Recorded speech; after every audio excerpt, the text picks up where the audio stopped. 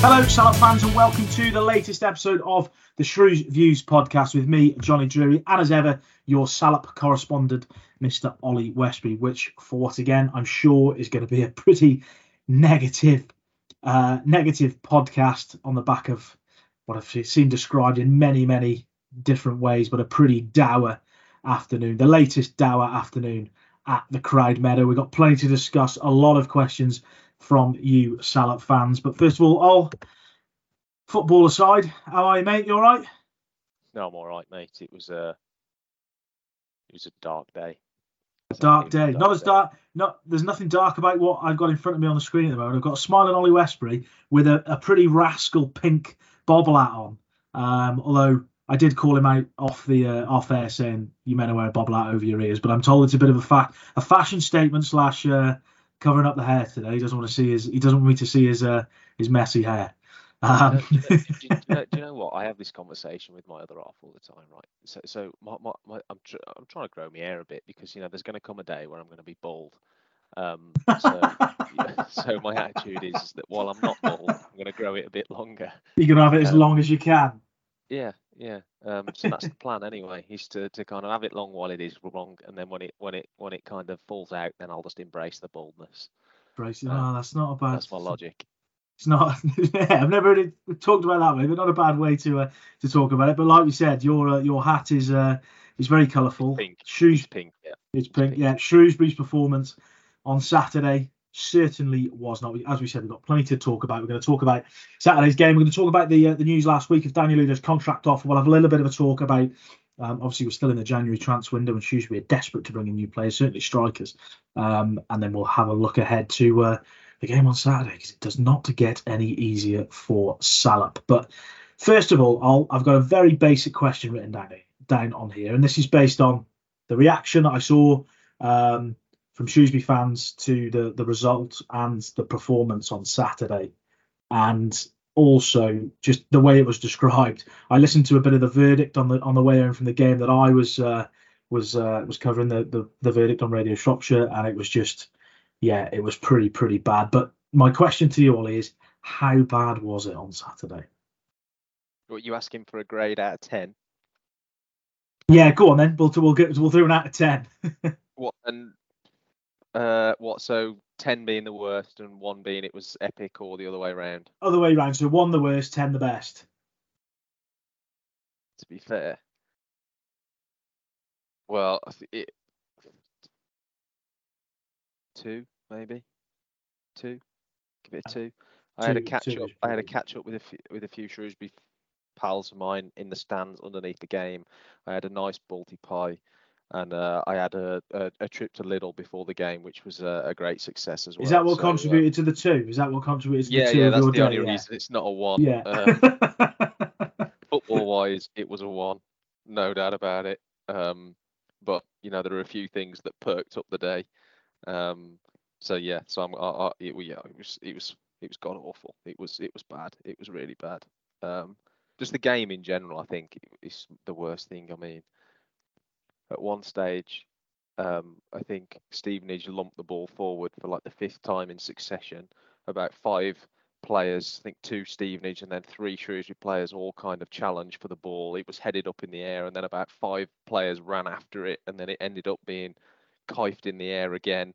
And it was just like, oh my God, what is this? It was just a direct physical game of. Well, there was in 96 minutes there was 1 moment of quality in the whole game, and that was their goal. And to be fair, it was a great ball through and a great first touch, and somebody who's obviously in good goal scoring form kind of slotted it past Marco Morosi and into the back of the net. So. That was it then. The only real moment of any quality in what was overall.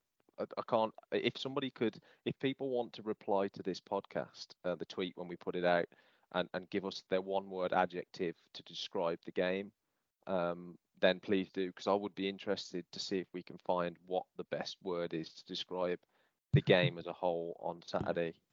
Because I've seen a lot of different ones. Why was it so bad? Yeah, why was it so? What was it about it that was so bad? We talked, didn't we, after the the Wrexham game, saying that there, I mean, you said there were little green shoots in the last couple of weeks of you could see a few positives, but performances didn't matter about performance. It was just about results. But obviously the result wasn't there, and the performance wasn't there on Saturday. What was it? Did it just look like it was never going to get going right from the very off? There was something, there obviously has been something off for a while because of Shrewsbury's form and the way they've been playing. But what made this unique that it was so bad? Because from the way I've described it, it's probably going to be the worst performance of the season. I heard a few people on the radio describe it as the worst they've seen Salop play in years, many years. Well, I said in my post-match video that's the worst game of football I've ever seen, and it was. And you've been, and as a West Brom fan, I know you've watched a lot of bad games over the years. As will have I. It was, it was just. It was because it was so direct. Everything. It was just kind of, there was just no quality. I don't think at any stage we saw really any more than 3 passes strung together in any one passage of play. There were free kicks. The game was broken, and nothing happened as well. Like nothing happened. There wasn't a chance. There wasn't. I mean, I watched the Sky Sports. The highlights package that you get in the League One highlights, and I watched it after the game. I bet that was short. And there was a header in the second half from one of the Stevenage players. I think it was Presley at the back post, and he headed it at Morosi. And if Morosi hadn't have been there, it wouldn't have gone in anyway, because the header had such little pace on it, it wouldn't have crossed the line. And that featured in the highlights package. And I think that kind of summed it up. Like there was just nothing happened. And then what did happen was just horrible to watch. And it really was just, a really, really poor game. I don't think it helped by, Shrewsbury knew what they were going to get. They knew that they were going to bombard them aerially, Stevenage, and they kind of picked the team accordingly. And I feel like perhaps maybe they set out their stall that was the way that they decided they were going to play, with the 4 centre-backs. And, there was very little. I mean, it was 4 centre-backs. There was, Mal Benning, I think it was a 4-3-3. Matt Taylor said at the end of the game that they went to a 4 at the back, and I must admit it wasn't something that I noticed over the course of the game, but it looked as if Mal Benning was in on the left side of like a midfield 3, I suppose, with Cole Winchester and Noah Kenner. But yeah, it was just but obviously he's a left wing back. Obviously you've got Jordan Shipley, who spent most of his time playing at left wing back, playing as a left forward. You've got Tamisi Sabawale, who's a right wing back, playing as the right forward. So you're looking at, and then you've got 2 holding midfielders as well. Yeah, so it's no surprise that there was no attacking flair in Town's team. Really, it just felt, I mean, I'm not a football manager, and I don't pretend to be an expert on football, but kind of when you've got that many defensively minded players on a football pitch, it's no surprise that you can't really string too many passes together. In one viewing. I do understand, and to be fair, one thing that I must add in there is that Elliot Bennett had a slight knock, so I don't think he could start. So I think that played a part as well in the team selection. So you must take that, and I do understand why, they wanted to pick a team to kind of counteract the opposition strengths, but what it did is just take any form of attacking threat away from Town completely. And yeah, it was just an awful game. And by the way, I saw a couple of Stevenage fans on Twitter saying that Shrewsbury came and part of the bus, and to be honest, I don't think they did. They just weren't very good, and I think it was the same for them. I thought they were just awful as well. They were dire. It was just a bad game low on quality, and Shrewsbury came out. And to be fair, a 0-0 was a fair result. Obviously, they had that one chance in the end, which kind of came from a lapse in concentration in the 85th minute, but 0-0 would have been a fair result. Neither side deserved to win it. It was a bit of a travesty that one team came away with 3 points from that game, to be completely honest with you. Yeah, it's the amount of words I've seen, as I've said before, seen it described is says everything really. I've also heard people talking about, we hear this word all the time, don't we, for identity, and there was a fan who was talking after the game. I thought he made quite a lot of sense from what I've seen of Shrewsbury. Anyway, he said the first few weeks of Matt Taylor's reign, he talked about identity, and you could almost see what they were trying to do, trying to play a bit. That's what type of player Matt Taylor was as a player, and a very good player at that. But at the moment, it just seems that there's no cohesion, no identity, and real question marks around the way Shrewsbury are actually trying to play. Yeah, yeah. I don't know. I can't. I can't bring any form of. I can't shed any light. I don't know either, to be honest. Yeah, yeah. I think it's a valid point. I don't look. I don't look at the Shrewsbury team at the moment and see what they're trying to do. I'm afraid. It's yeah. It's hard. It's hard to see what you're watching them and you're looking for positives to see. But after that on Saturday, it's very. I felt it was a real. I know it's an overused phrase, but I felt like it was the common case of one step forward, two steps back. I thought Wrexham and Fleetwood were good performances. A good result against Fleetwood, and then a good performance, but an unfortunate result against Wrexham. But after that on Saturday, you can understand all the frustration because it was truly, truly, truly awful. So. Yeah, it's a real shame because I think I wrote in my piece this morning that Matt Taylor is a stand-up guy, but he's coming in for a lot of criticism at the moment, and it's not all just Matt Taylor's fault. It never is it? But unfortunately, as the manager, he's the one who takes the brunt of the criticism, isn't he? He's the one who kind of is always there in front of the press answering the questions, and to be fair, he stands up and he answers them. In fairness to him, he said on Saturday that you don't take on a position as a head coach unless you expect to get criticised, and you can't just kind of give yourself a pat on the back when it's going well because I suppose as a football manager you get judged the most when it's not going so well, don't you? And that is certainly the case for what it's doing at Shrewsbury at the moment. It is going pretty poorly indeed. Yeah, it's we've all seen the scenes at the end of the game, chanting from certain sections of supporters, some sacked in the morning chants, anti-Taylor chants, and he's been very defiant. And like you said, there he fronts up with the press, and fair play to him. But he's been very defiant in his sort of messages. I know in his piece with you today, he sort of talked about, if he didn't think he'd turn around, he might as well go and hand his notice in now. Which is a valid point. He's not going to just going to walk away. I'm sure he does believe he can probably get the best out of the players, but it's certainly not happening at the moment. It's an awkward question, really, Ollie, but how do you see sort of, I know you talk about them attacking options, don't you? And that makes a big difference, the fact that we had so many defensive players on the field. But the bottom line is they should be playing better than they were playing on Saturday, and certainly in performances. But how do you see it? It's the $1 million question, isn't it? But can you see it turning around? We've talked about it before, don't really take public opinion from social media, take it from the fans in the ground, boots on the ground or boots on the terraces, and from the reaction on Saturday, it seems very difficult.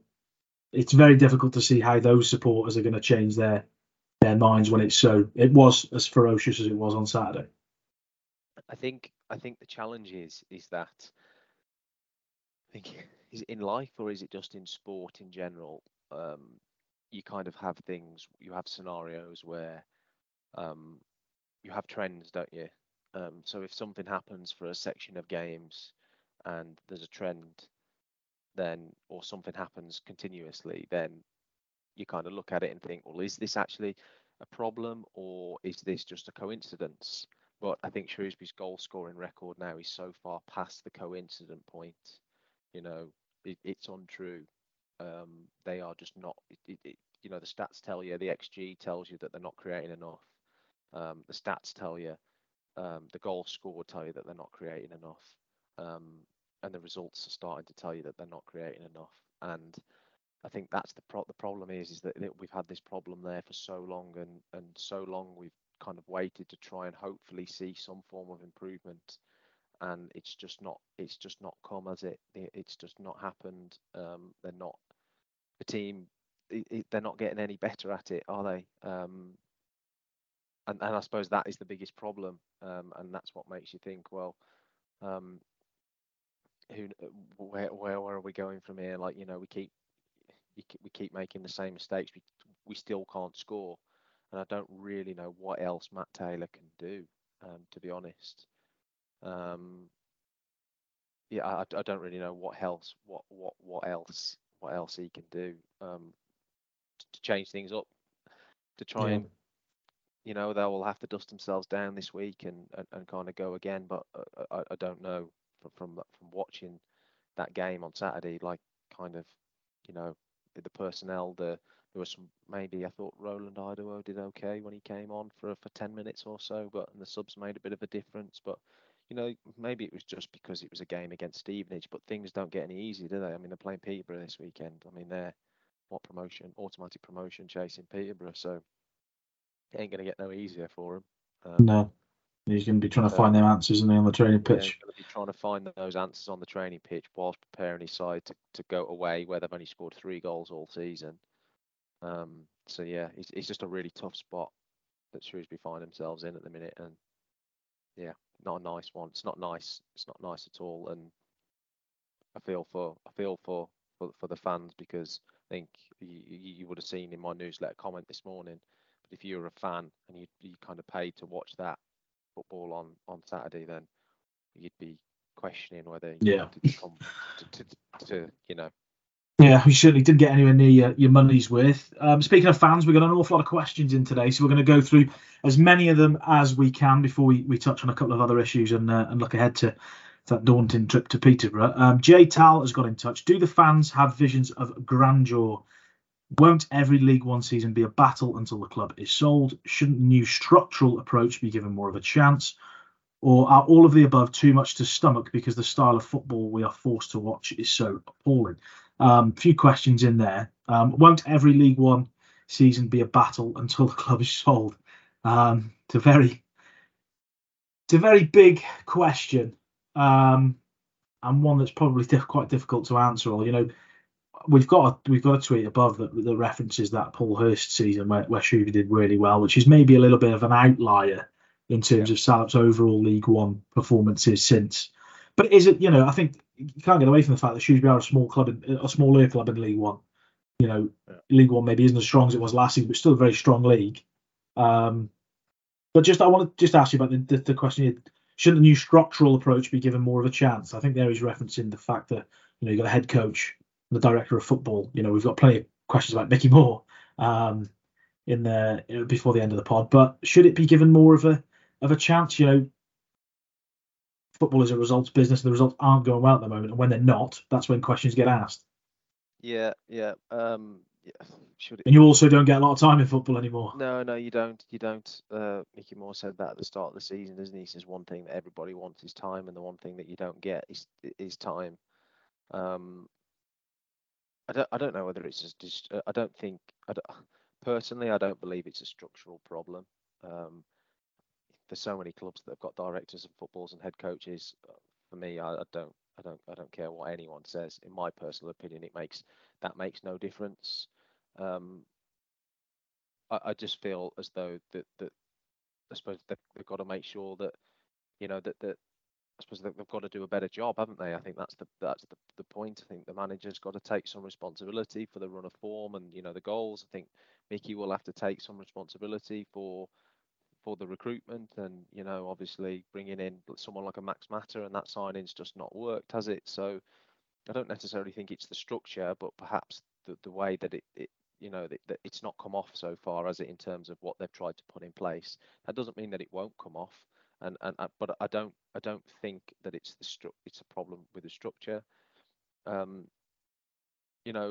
every signing works out for a club, and there's just been such a high volume of turnover in players that it's just not worked as of yet, has it? It's not worked. So yeah, it's just a really difficult position to be in. It's a very difficult question to answer. But to this stage, I don't think that the director of football and the head coach model is a bad model. I just think it perhaps hasn't quite been executed to this point as well as the club would have liked it to. So that's probably my answer to that question. Yeah, the question we've also got here from Salop Dutch Corner is a little bit similar. He says our goals per game ratio of the Hurst 17-18 season was only 1.3. Last season was almost the same, 1.1. Peterborough currently 2. We are on 0.6. Do we accept we will always be a pragmatic League One side, or do we have to return to League Two to score more goals? I don't necessarily think so. Obviously, you see a lot more Shrewsbury than me, but we see a lot of other clubs further down the division these days playing, attractive football, passing football, scoring lots of goals. It is possible. And for me, when you look at that Shrewsbury squad, there are talented players in that Shrewsbury squad. It just doesn't seem to be working at the moment. Yeah, I think that's it. I just think it's just not working at the moment. I think I can completely understand the Shrewsbury fans' frustration because it's not like we're not playing well, but it's not like we're not getting results, but we're playing teams off the park, creating loads of chances. We're playing a really a good football that's nice on the eye. I mean, it was something that was said that we'd like to try and play a little bit more football at the start of the year, and that's just, it's just not quite happened. And I think that's the thing, isn't it? The results aren't coming. There's little to no entertainment for the fans because we're not scoring enough goals. It's just a simple fact, isn't it? Like the goal scoring record, there's no reason for the fans to kind of get off their seat in kind of excitement because, sadly too often the opposition are scoring and it ends up Shrewsbury Town 0. So I think that's the problem. I think fans just want to be entertained. I personally believe that fans can cope with losing, but a lot of it is the way that at times we've lost the games that is just as big of the problem. And maybe if there were some games where we were going and we were creating a stack of chances, missing them and losing 3-2, and being involved in entertaining games, then I can perhaps see it. But at the moment that's not quite the case, is it? And yeah, results are just they're just not going the way. I think fans have got a reasonable expectation to, regardless of budgets and regardless of whatever there might be going on, to expect better than what has been delivered with the players that they have. I would say there's an underachievement going on with the squad available, and they should be able to do a lot better than kind of what the 17 goals in 27 games that they have managed to accumulate. Because it's not like, the big thing is it's not like they bang down the door and missed absolute sitters and that stat doesn't fit. That stat fits. That stat's fairly accurate. It does, doesn't it? Yeah, they're not creating and they're not scoring. No. It's not like it's a fluke. It matches the statistics and it matches the trends of how games have been. And the reason that Town have actually got the points tally that they have is that they've kind of managed to win certain games, lots of games 1-0. So yeah, and the clean sheets seem to have gone by the wayside in recent times. They've kind of lost that kind of clean sheet impetus. So this run of form, as it always does, kind of brings around challenging moments, but they really need to start getting some wins on the board. Yeah. Dave has got in touch. Is money and a payoff the reason Taylor hasn't been sacked? There doesn't seem to be any other plausible reason. I doubt that'd be the case. If the club wanted to sack him, I'm sure they would. Is it just the case that they're not at that stage at the moment? I can't imagine it'd be payoff related. No, I don't think it'd be payoff related. Yeah, I just imagine that at the moment that the club are not in a position where they feel like they need to make a change yet. Yeah, I don't think it's a financial decision that's kind of holding them off. So yeah, it'll just be a case of whenever they feel like it's gone too far and it's completely, I suppose, irreparable, will be the decision that needs to be made if or when that time comes. Yeah. Steve has got in touch. What's the crack with Jack Price? Lots of rumours he's training with the squad and signing, but never seen a story. Can you confirm? Now, this is a rumour that's been doing the rounds for a number of months, isn't it? Jack Price, former Wolves man, been playing out for Colorado Rapids in the MLS for a few years. Left there, I think, earlier last year. Obviously from the area. Sort of rumours linking him with Town. Is there anything in that? Obviously, there's been nothing concrete about that, but we've all seen the rumours. Yeah, I would say, you have to be very careful with saying no to things because, as we've seen with journalists in the past, they've said no, that's not true, and then it's come out. Things can change very quickly, can't they? Change very quickly, can't they? So you have to be very careful ruling things out. But I do not expect to see Jack Price in a Shrewsbury Town shirt. Just full stop, I suppose. Well, at any time soon, anyway. Yeah. But from what I understand, he's had offers from the Championship. So yeah, and and as far as I'm aware, I don't think Shrewsbury would be able to afford his wages either. So I just don't think it's yeah, I just don't think there's anything in it. No. I think it was similar to the Dan Udoh transfer request that I keep seeing people harping on about. There was never ever anything in that. People putting two and two together and maybe coming up with five a little bit. So yeah. Yeah, Charles Crossland. How much say does Mickey Moore have on match days? Well, I imagine that this is something in relation to substitutions, because I keep seeing this everywhere, and it drives me up the wall a little bit. Is that people keep saying that Mickey Moore's the person on the radio. The person that Marcus Bignot has on the radio is the analysts. The analysts sit up above the stands and they watch the game. I think they're by the cameras actually at Shrewsbury, but we see the analysts a lot. They're the ones who have the other end of the mic, the other end of the thingy. Mickey Moore sits next to the chairman in the stands, and although Matt might, I have maybe at one time or another seen Matt kind of look up to Mickey, but I mean Mickey Moore's not have it. He doesn't have anything to do with with match days. It's the coaching staff that do that. So yeah, that's another one of these rumours that's flying around that kind of people get and then they kind of run away with. But you know, he's not making the substitutions. I'm absolutely sure of that. So yeah, it's just a bit of it's another non-starter, I suppose. So that's who they're on the phone, but on the ear pods to, or what their adapter is. It's to speak to the analysts about tactics and shape and all that kind of jazz. And I know that for a fact because like when you go away and the analysts actually sometimes sit near the press box and you can see them with the earpiece in. So yeah, don't know where that's come from. Yeah, if that one clears up. Michael Pugh, is it now clear that Matt Taylor and perhaps Mickey Moore have lost the fans? We referenced this a little bit earlier, didn't we, all with the chanting and stuff, and how it's difficult to come back. What do you make of that one?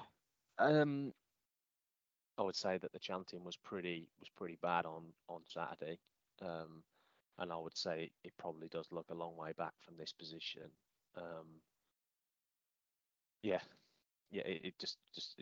It feels like it's like a long way back from here for them really. I'm not sure how, you know, that the fans they made their opinions heard, didn't they? And I always say, I said it to you last time, didn't I? The test is the ground test.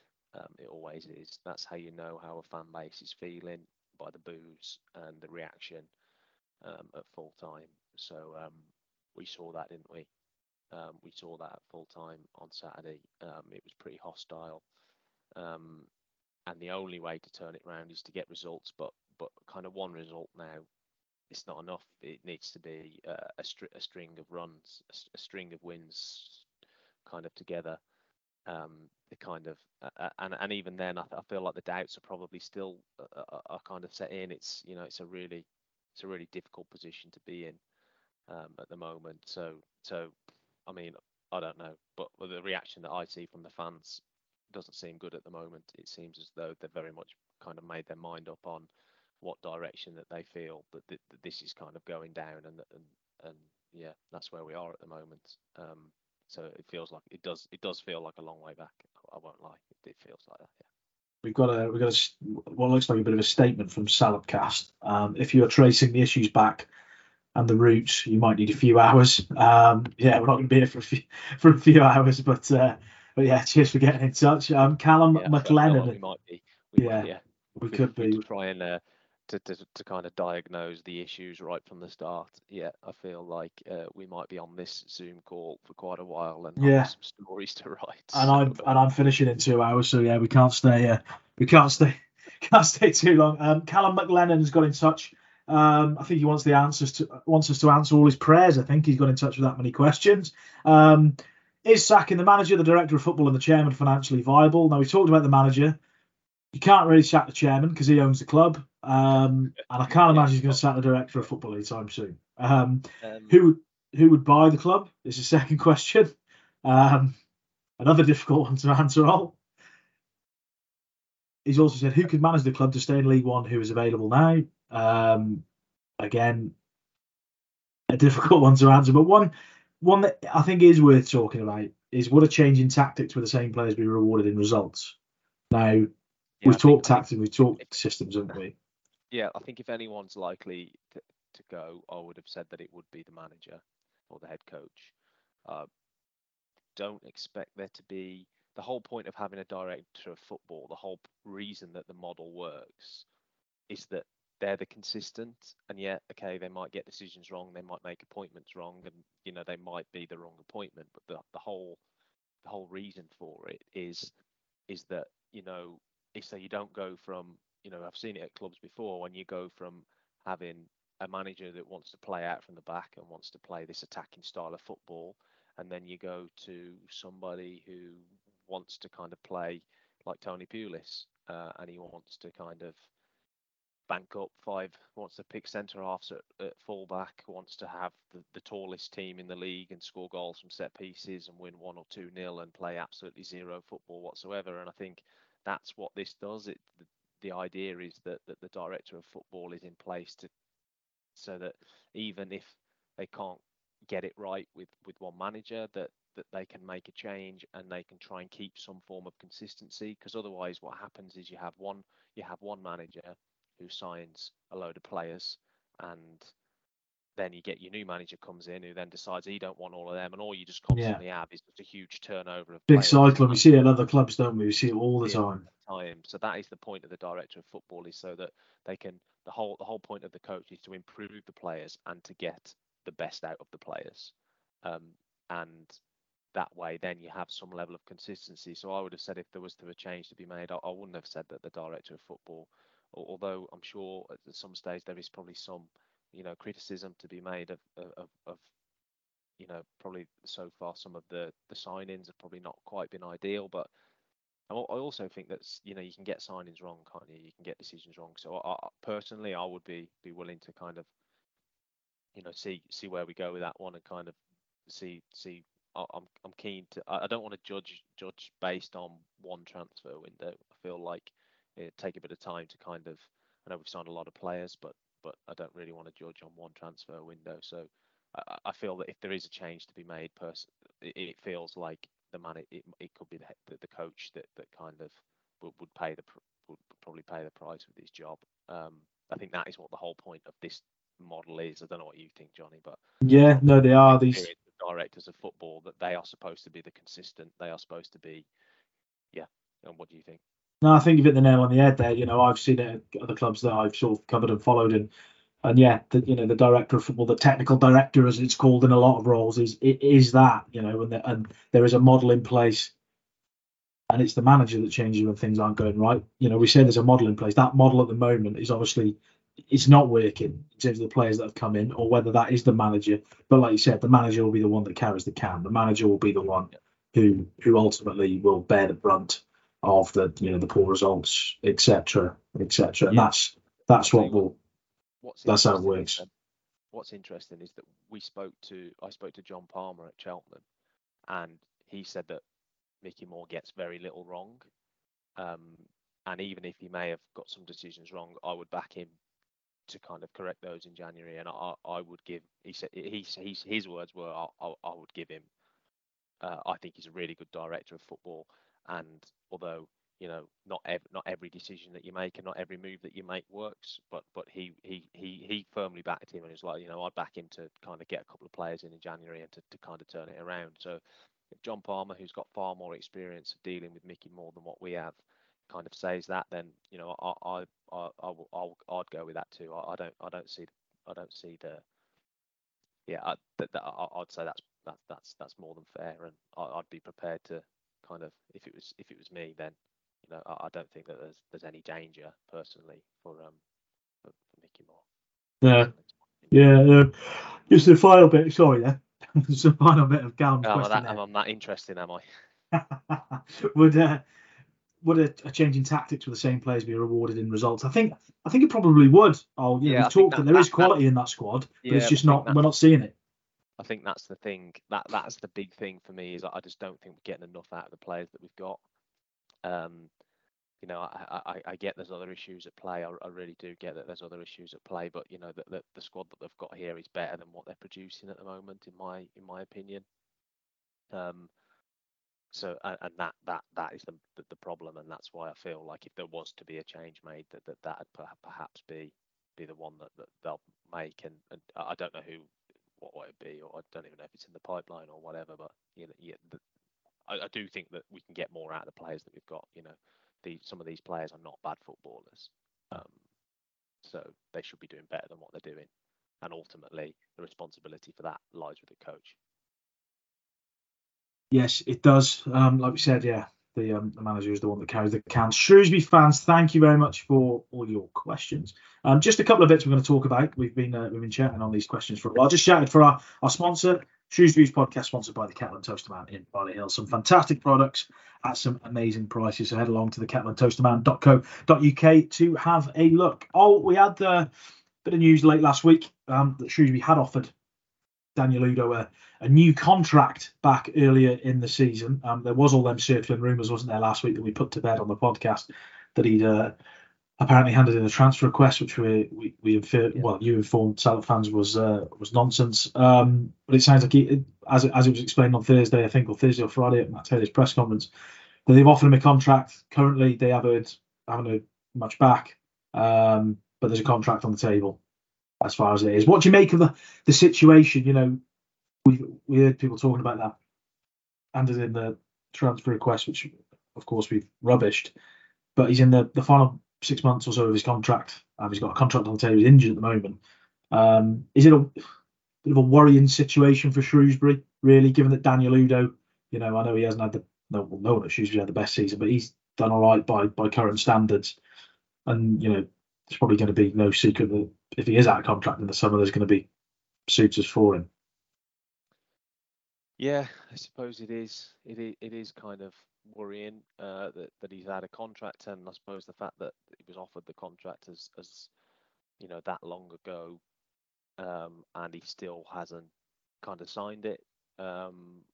Whether the way that they're playing and perhaps the lack of chances that he thinks that he might be able to go somewhere else, and he might kind of have a few more opportunities, being a side that kind of creates a little bit more, because I think that's one of the big things about Town at the moment is like, I feel like we're crying out, we're kind of saying, okay, we want two strikers, but at the end of the day, they're not Ryan Bowman's not had a chance. I can't remember him missing a chance since Notts County when he scored hat-trick. Like, I cannot remember him having an opportunity, and that is the biggest problem. So maybe that's the way he feels. I would imagine that a lot of it is just, I mean, I know how these things work, having some experience of it myself, and that players just often kind of sit on things and you wait to see. I mean, there's no rush. I mean, what do they need to sign a contract in November for? He don't need to. But it doesn't mean that he's not going to stay. It doesn't mean that he's definitely going. It kind of means at the moment that the situation is kind of fluid, and we'll have to wait to see how it pans out for him. Really, I'd say that's probably the biggest thing I would say, is that nothing has been decided at the moment, and they are very much kind of, he's the one player, isn't he? He's the one player in the last year of his contract, and he's very much kind of someone that's a bit of a fan favourite. So we're just going to have to wait and see how it pans out, I think, with Dan, as I'm sure most fans would be desperate to keep him. Just a bit of a touch as well on the targets, January targets. Obviously, Shrewsbury, as you said, they're bringing two strikers. Matt Taylor insinuated anything might be close. I know a lot of the post-match stuff on Saturday was focused on his, the chanting, his future, and bad the display was. But is there any reason to get excited about potentially incoming soon? Because like we said from the whole podcast, they need him. The problem is interviewing managers is difficult. It's difficult when these are the results that they're getting. Obviously I had to ask Matt, do you think you can turn this around?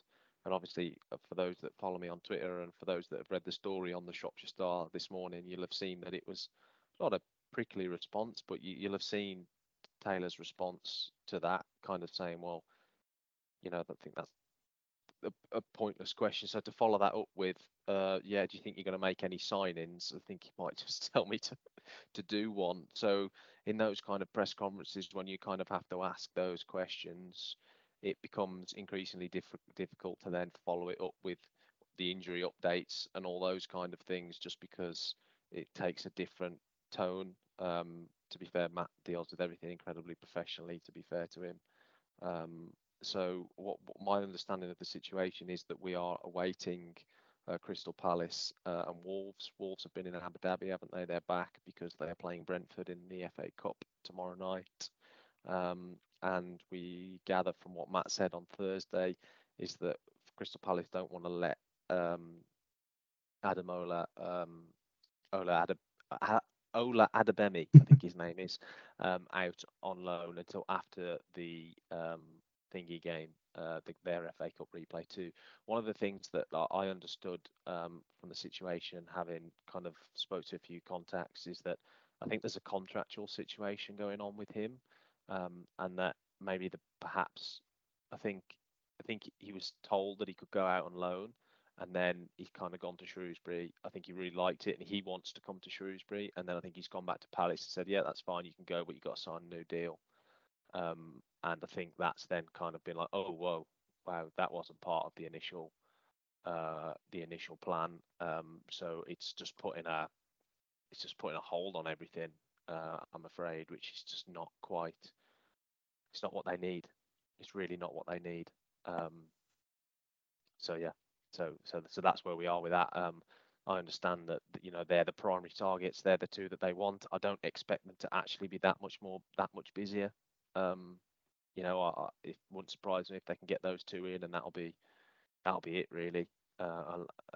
So yeah, that's my understanding of the situation with the players. I'm reluctant to think that the two young lads from Premier League clubs, even though I'm sure they're very talented footballers, but are they gonna change? Are they gonna change that much at the moment? Because we're just not creating enough. It's not good enough. So yeah, maybe I'm being too critical. Yeah, it's difficult to see if they're going to be the sole answer, but they will certainly, hopefully, do so a little bit of good if they can get them over the line. Just finally, as we've already referenced it, haven't we? Salop's away form is dire. 3 goals on the road. They head to Peterborough this weekend and then Northampton. It doesn't get any easier, does it? And it's hard to see in the next couple of weeks how it's going to turn round, really. They might go and spring a surprise, you never know, but on recent viewing, that doesn't look like it's going to be the case. It's going to be another tough afternoon at London Road. Yeah. I don't know what to add to that. We scored three goals away from home all season. I don't know what it is, but we are better at home. That's why I thought we'd beat Wrexham, because we are better at home. But away from home, we have been really, really poor. So yeah, you can't see any. It's hard to look past a Peterborough win, really, isn't it? Let's be honest. We're not exactly being given kind of reasons to think, okay, maybe we can, go there and get a result. I mean, I thought Peterborough looked a really good side when we saw them at the Meadow. I thought they looked really, really good, and obviously they beat Charlton, didn't they? Away from home on Saturday, 2-1. So yeah, that's where we're at, I'm afraid. Just Ollie's face on the camera says it all, and that sounds like a really good way to finish the podcast. Cheers as always, mate. Your face says it all. It's hard to get enthused by anything Shrewsbury at the moment, and it's hard to see when it gets better. As we've just said, the situation is looking a little bit grim at the Croud Meadow. Hopefully Matt Taylor's men can spring a surprise at London Road on Saturday, but it's hard to see how that's going to happen. Salop fans, thank you once again for listening, and until next time, goodbye.